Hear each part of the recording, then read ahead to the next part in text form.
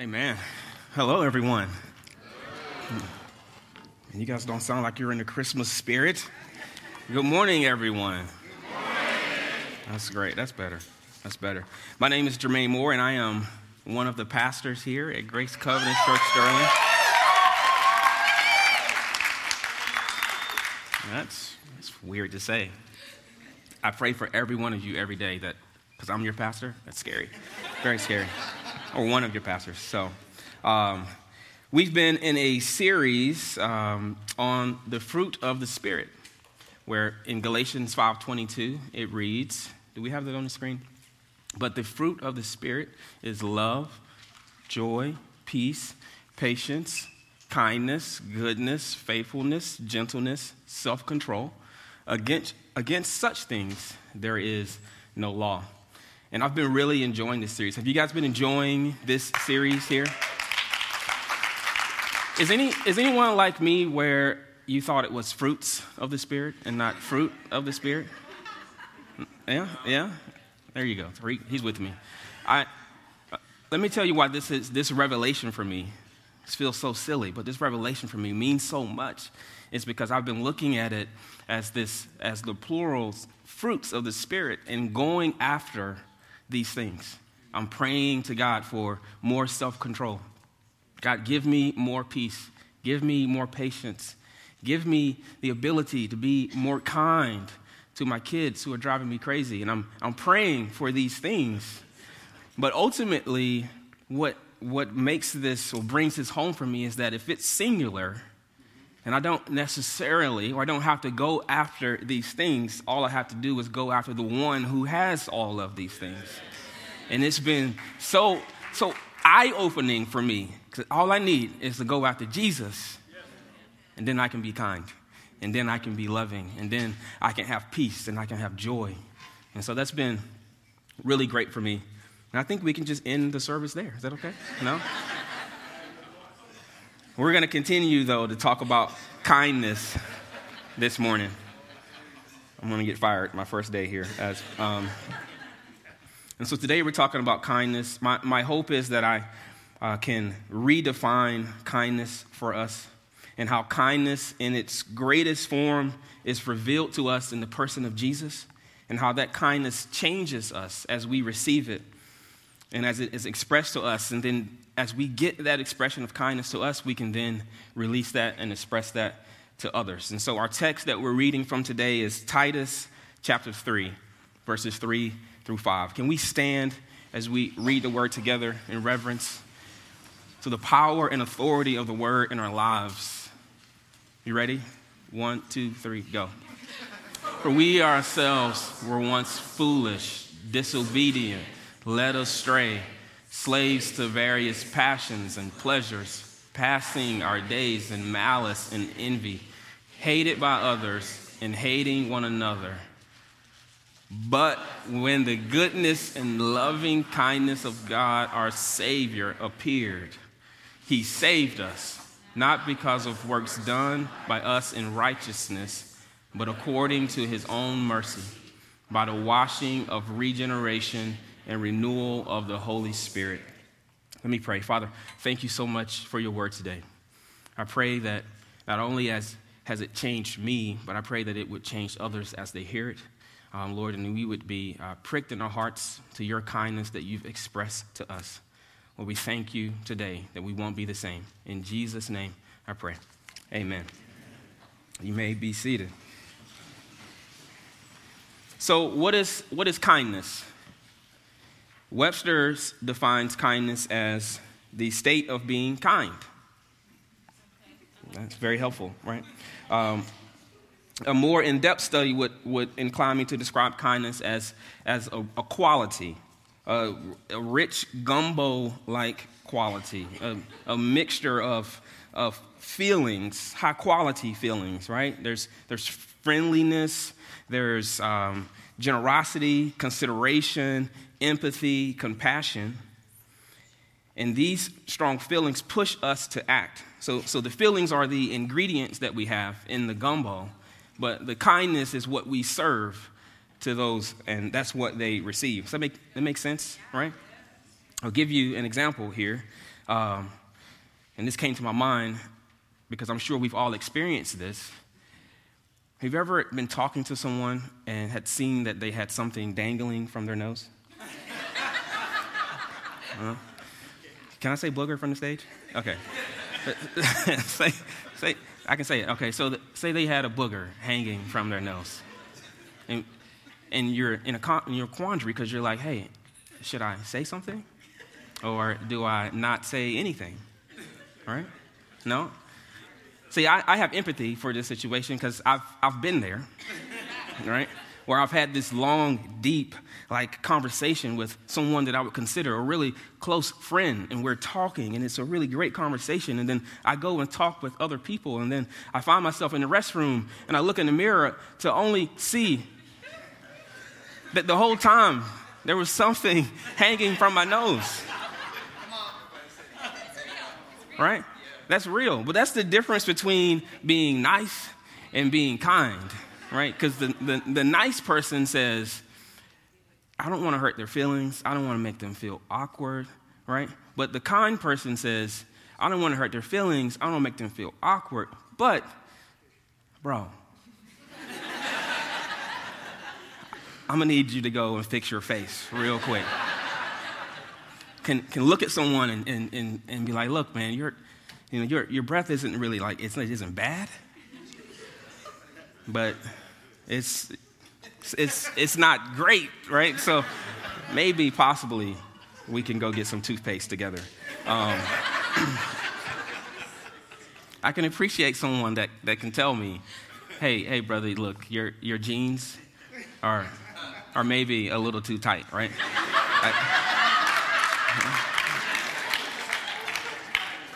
It's kindness. So you can mix niceness in with the kindness, but you don't necessarily have to have the niceness to be kind, and that's kindness. This is how the Bible basically defines kindness or describes kindness. It is acting upon the compassion and empathy or concern to meet a particular need without expectation or reciprocity, and the kindness that's typically expressed is undeserving most of the time. The specific word that we see in Titus that we read and in Galatians that we read is better said like this. I can't actually pronounce the Greek word, so I wasn't going to try, but the actual word is useful kindness. Refers to kindness that meets a real need in God's way, in his timing.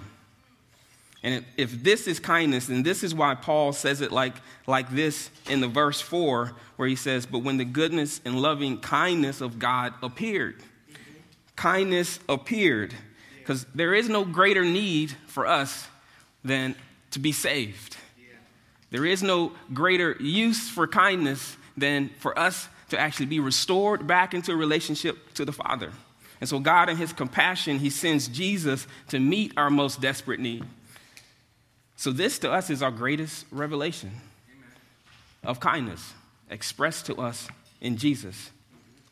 So in the same way where we describe or we define love by 1 John chapter 4, where we say God is love, it's the same way today that I'm kind of laying this out for us today, hoping to redefine kindness. Very simply, that Jesus is kindness expressed to us. Does that make sense? I need some amens. I'm sorry. Amen. That's good. So we can't fully understand what kindness is until we can grapple with and grasp Jesus as kindness expressed to us. But here's the rub. We can't really grasp it until we understand that we don't deserve it. It's really difficult for me to say and difficult for me to hear, and I've been hearing it all week as I've been studying it, but it's the truth, and truth is kind. And it's super important here and Paul puts it here for a reason. If we read in verse 4 when he talks about kindness appearing, and then in verse 5 he says, not because of works done by us in righteousness, but according to his own mercy. Our understanding of mercy is foundational, I would say, to our appreciation of exactly how much kindness God has shown to us. My view of mercy is sometimes limited, and mostly because I feel super entitled to some of the things that I have, and I expect things, right? But the Bible is very quick and very direct in putting us all in our place, and it's really all in the same place, whether it's the most heinous sin or the highest earthly good. We all end up on the same playing field. I'll read this passage here in Romans chapter 3, verses 11 and 12. It's pretty harsh, and it's the Bible. It's not me. So it says, none is righteous, no, not one. No one understands. No one seeks for God. All have turned aside. Together they have become worthless. No one does good, not even one. Ouch. And Paul, in this context in Romans, he's describing the gap between man's righteousness and God's righteousness. And if you read it, it's a really big gap. But he's using the same word that he uses for kindness in Titus. It's the same word that he's using here for good in Romans. That basically there is no one that operates to the highest level of good. There's no one that is kind enough or good enough or useful enough in pointing someone to Christ. Make sure I said that correct. That even the kindness we offer, no matter how kind, no matter how useful, no matter how good we are, outside of Christ doesn't ultimately bring anyone close to God or brings God glory. And it may bring them closer to, like, if I did something nice to Pastor David, it may bring Pastor David closer to me. Or it may push him closer to someone else or to something. But ultimately, God doesn't get the glory in that. I get the glory in that. And typically the good things that we do are mostly, or I say that I do, can be mostly self-centered in hopes of feeling good on the inside, right? Being able to add some meaning to my life. Does it make sense? But ultimately, it all falls short, just like everything else, if we're putting it in comparison to who God is. The other day, I was in the office. It was Friday morning, and I was there early praying in the office. I say that because I was there early praying in the office, and no one else was there.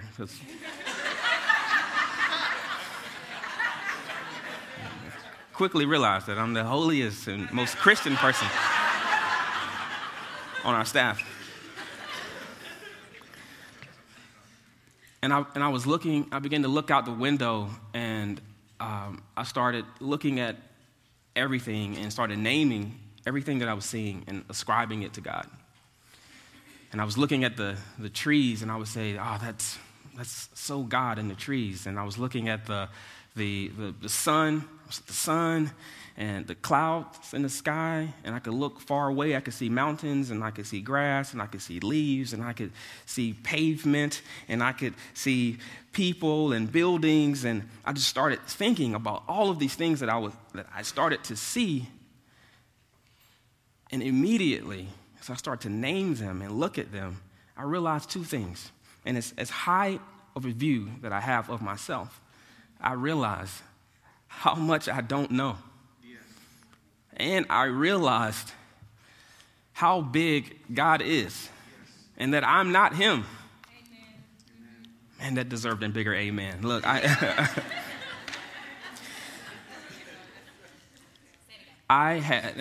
not him. Right? I don't know if you're saying you're happy that I'm not him or whatever. But God is so big. And I had a revelation in that moment that God is so big, that he's so all-knowing. All the things I don't know, he knows. All the things I can't see, he sees. And then he's all-knowing and all-powerful, that he holds the world in his hand so delicately but so firmly, yet he knows all of the hairs that are on my head.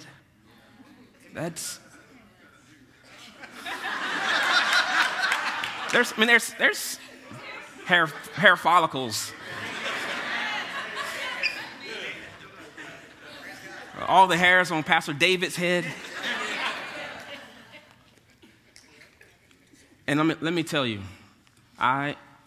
in that moment, me realizing who I was not and who God was, it was like my Isaiah moment where I could hear the angels crying, "Holy, holy, holy is the Lord God Almighty." And I'm telling you, I was toast in the office.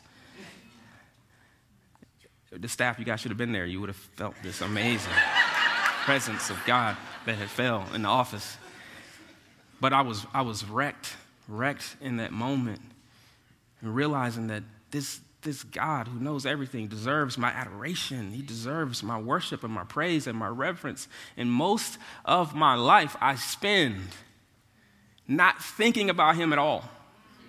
And most of my life I spend exalting everything else. My kids, my wife, my job, my family, everything, my things, I exalt them above God.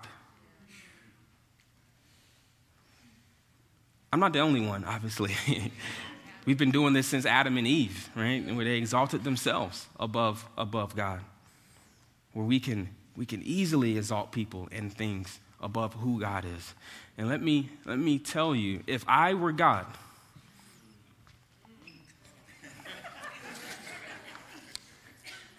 you're gonna have to put some respect on my name, right? That's how I feel. I'm Xing everybody out. I would have started over a long time ago. I'm being honest. And I'm being honest because we see that in how we do relationships. I mean, we give people exactly what they deserve. When they offend us, we are quick to cut off a relationship, to end and sever that thing. Because that's offensive. We are quick to get really angry and lash out for offenses that are way less than how we treat and revere a holy God.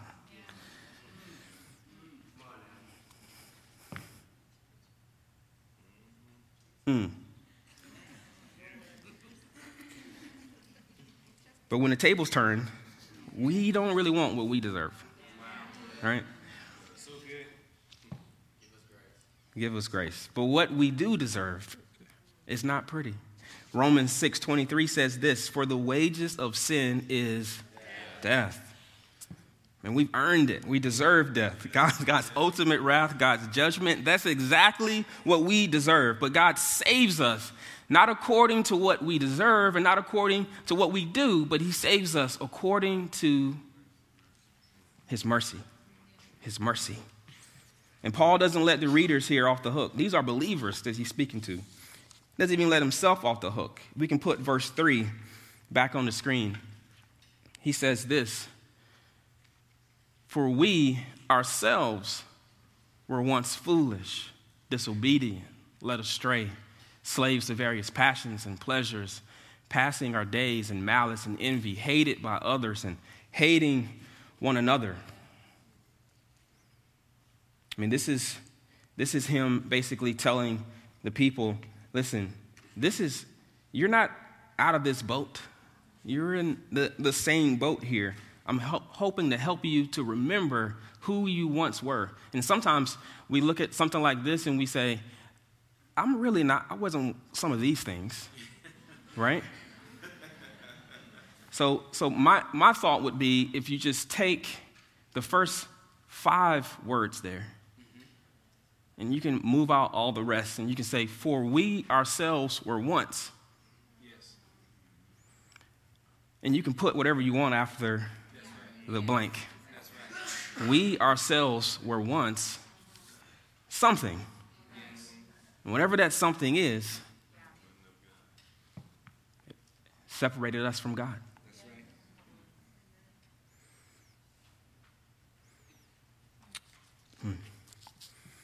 Until God in his mercy saved us, sending kindness and sending Jesus.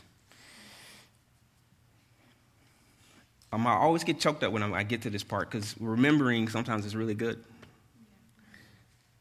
Because I'm remembering now my once were place. Listen, we're saints in the building. Like we weren't always here. All right, we weren't always here raising hands and saying hallelujah and how you doing, brother? We're good. Yeah, good. We weren't. We weren't always there. Maybe Jesus, maybe Pastor Eddie, but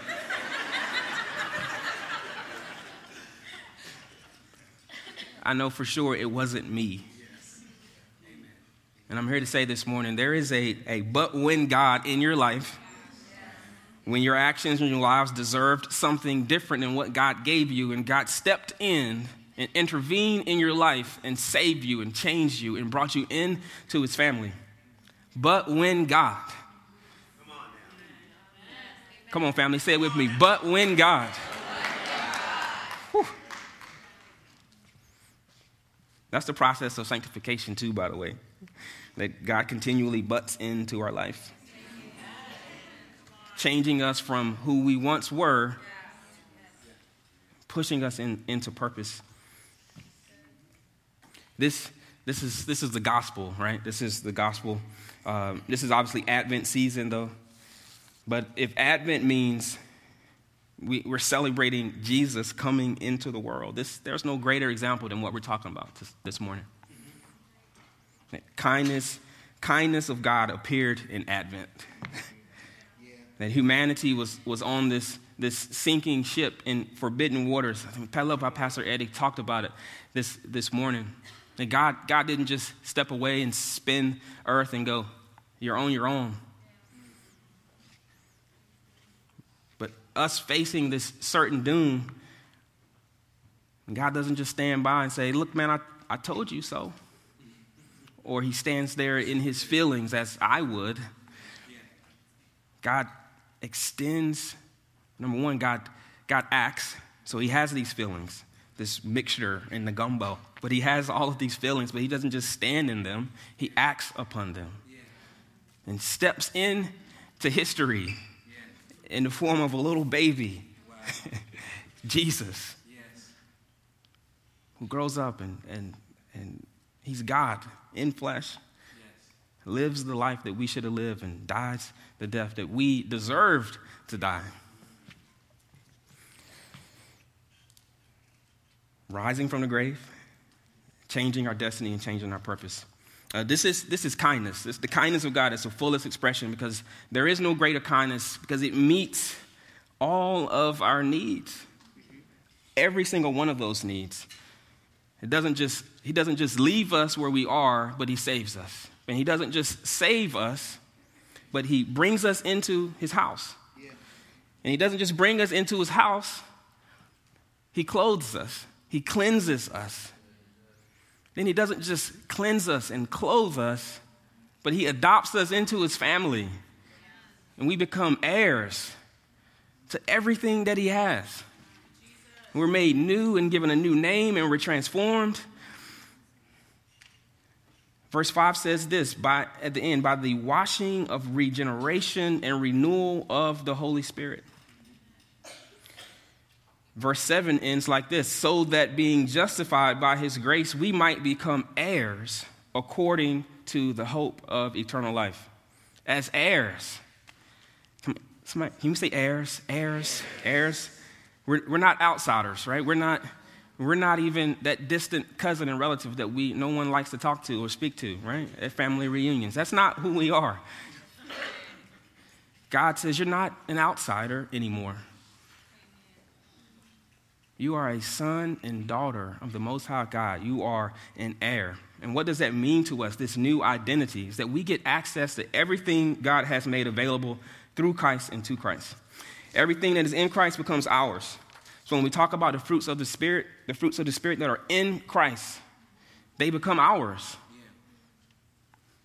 Love becomes ours. Joy becomes ours.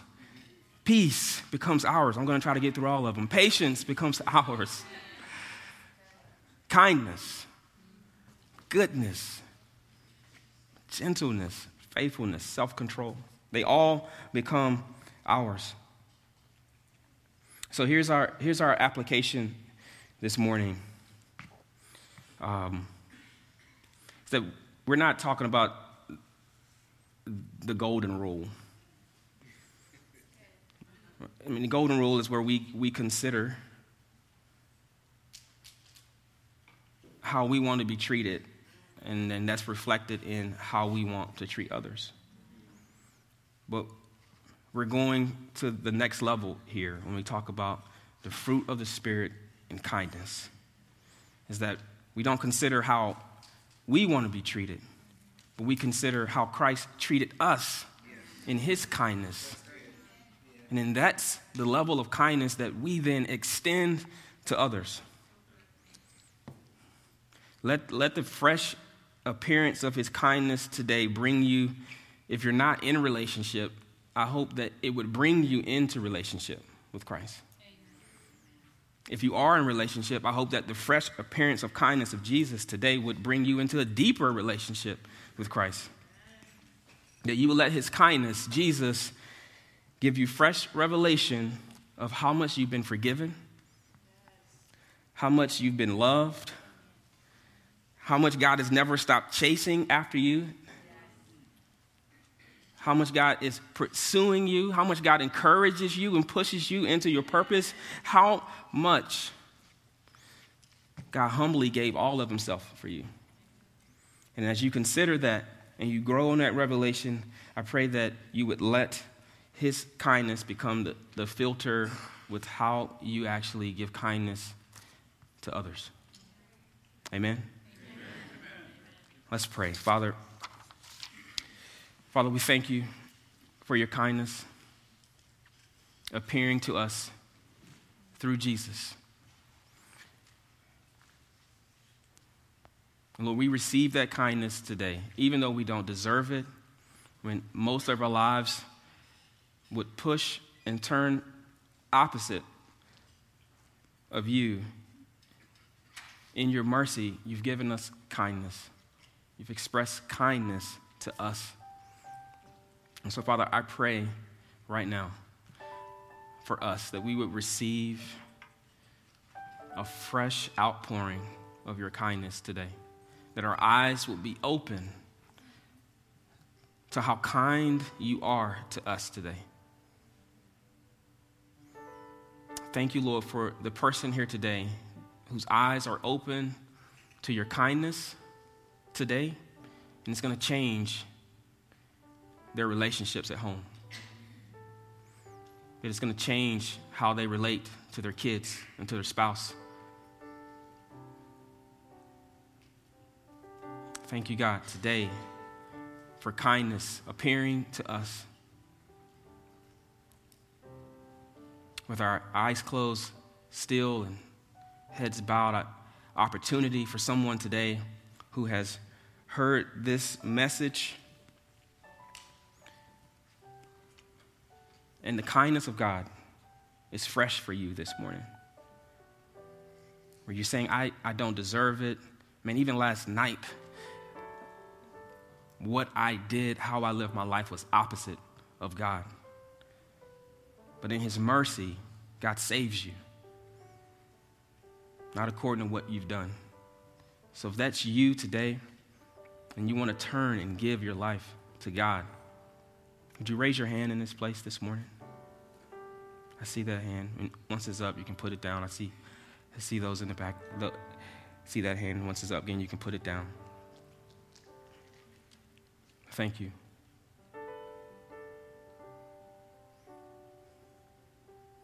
Father, we pray right now for those whose hands were raised, as your kindness has appeared to them, as you have shown yourself and they've encountered you through this word, through this text, that they say, I'm sorry, Lord. I repent for the way I've lived my life. And Lord, I receive your kindness, receive your mercy, I receive your love today, and I turn and give my life to you. So, Father, we thank you for your word today and the challenge of your word today. In Jesus Christ, we pray. Amen.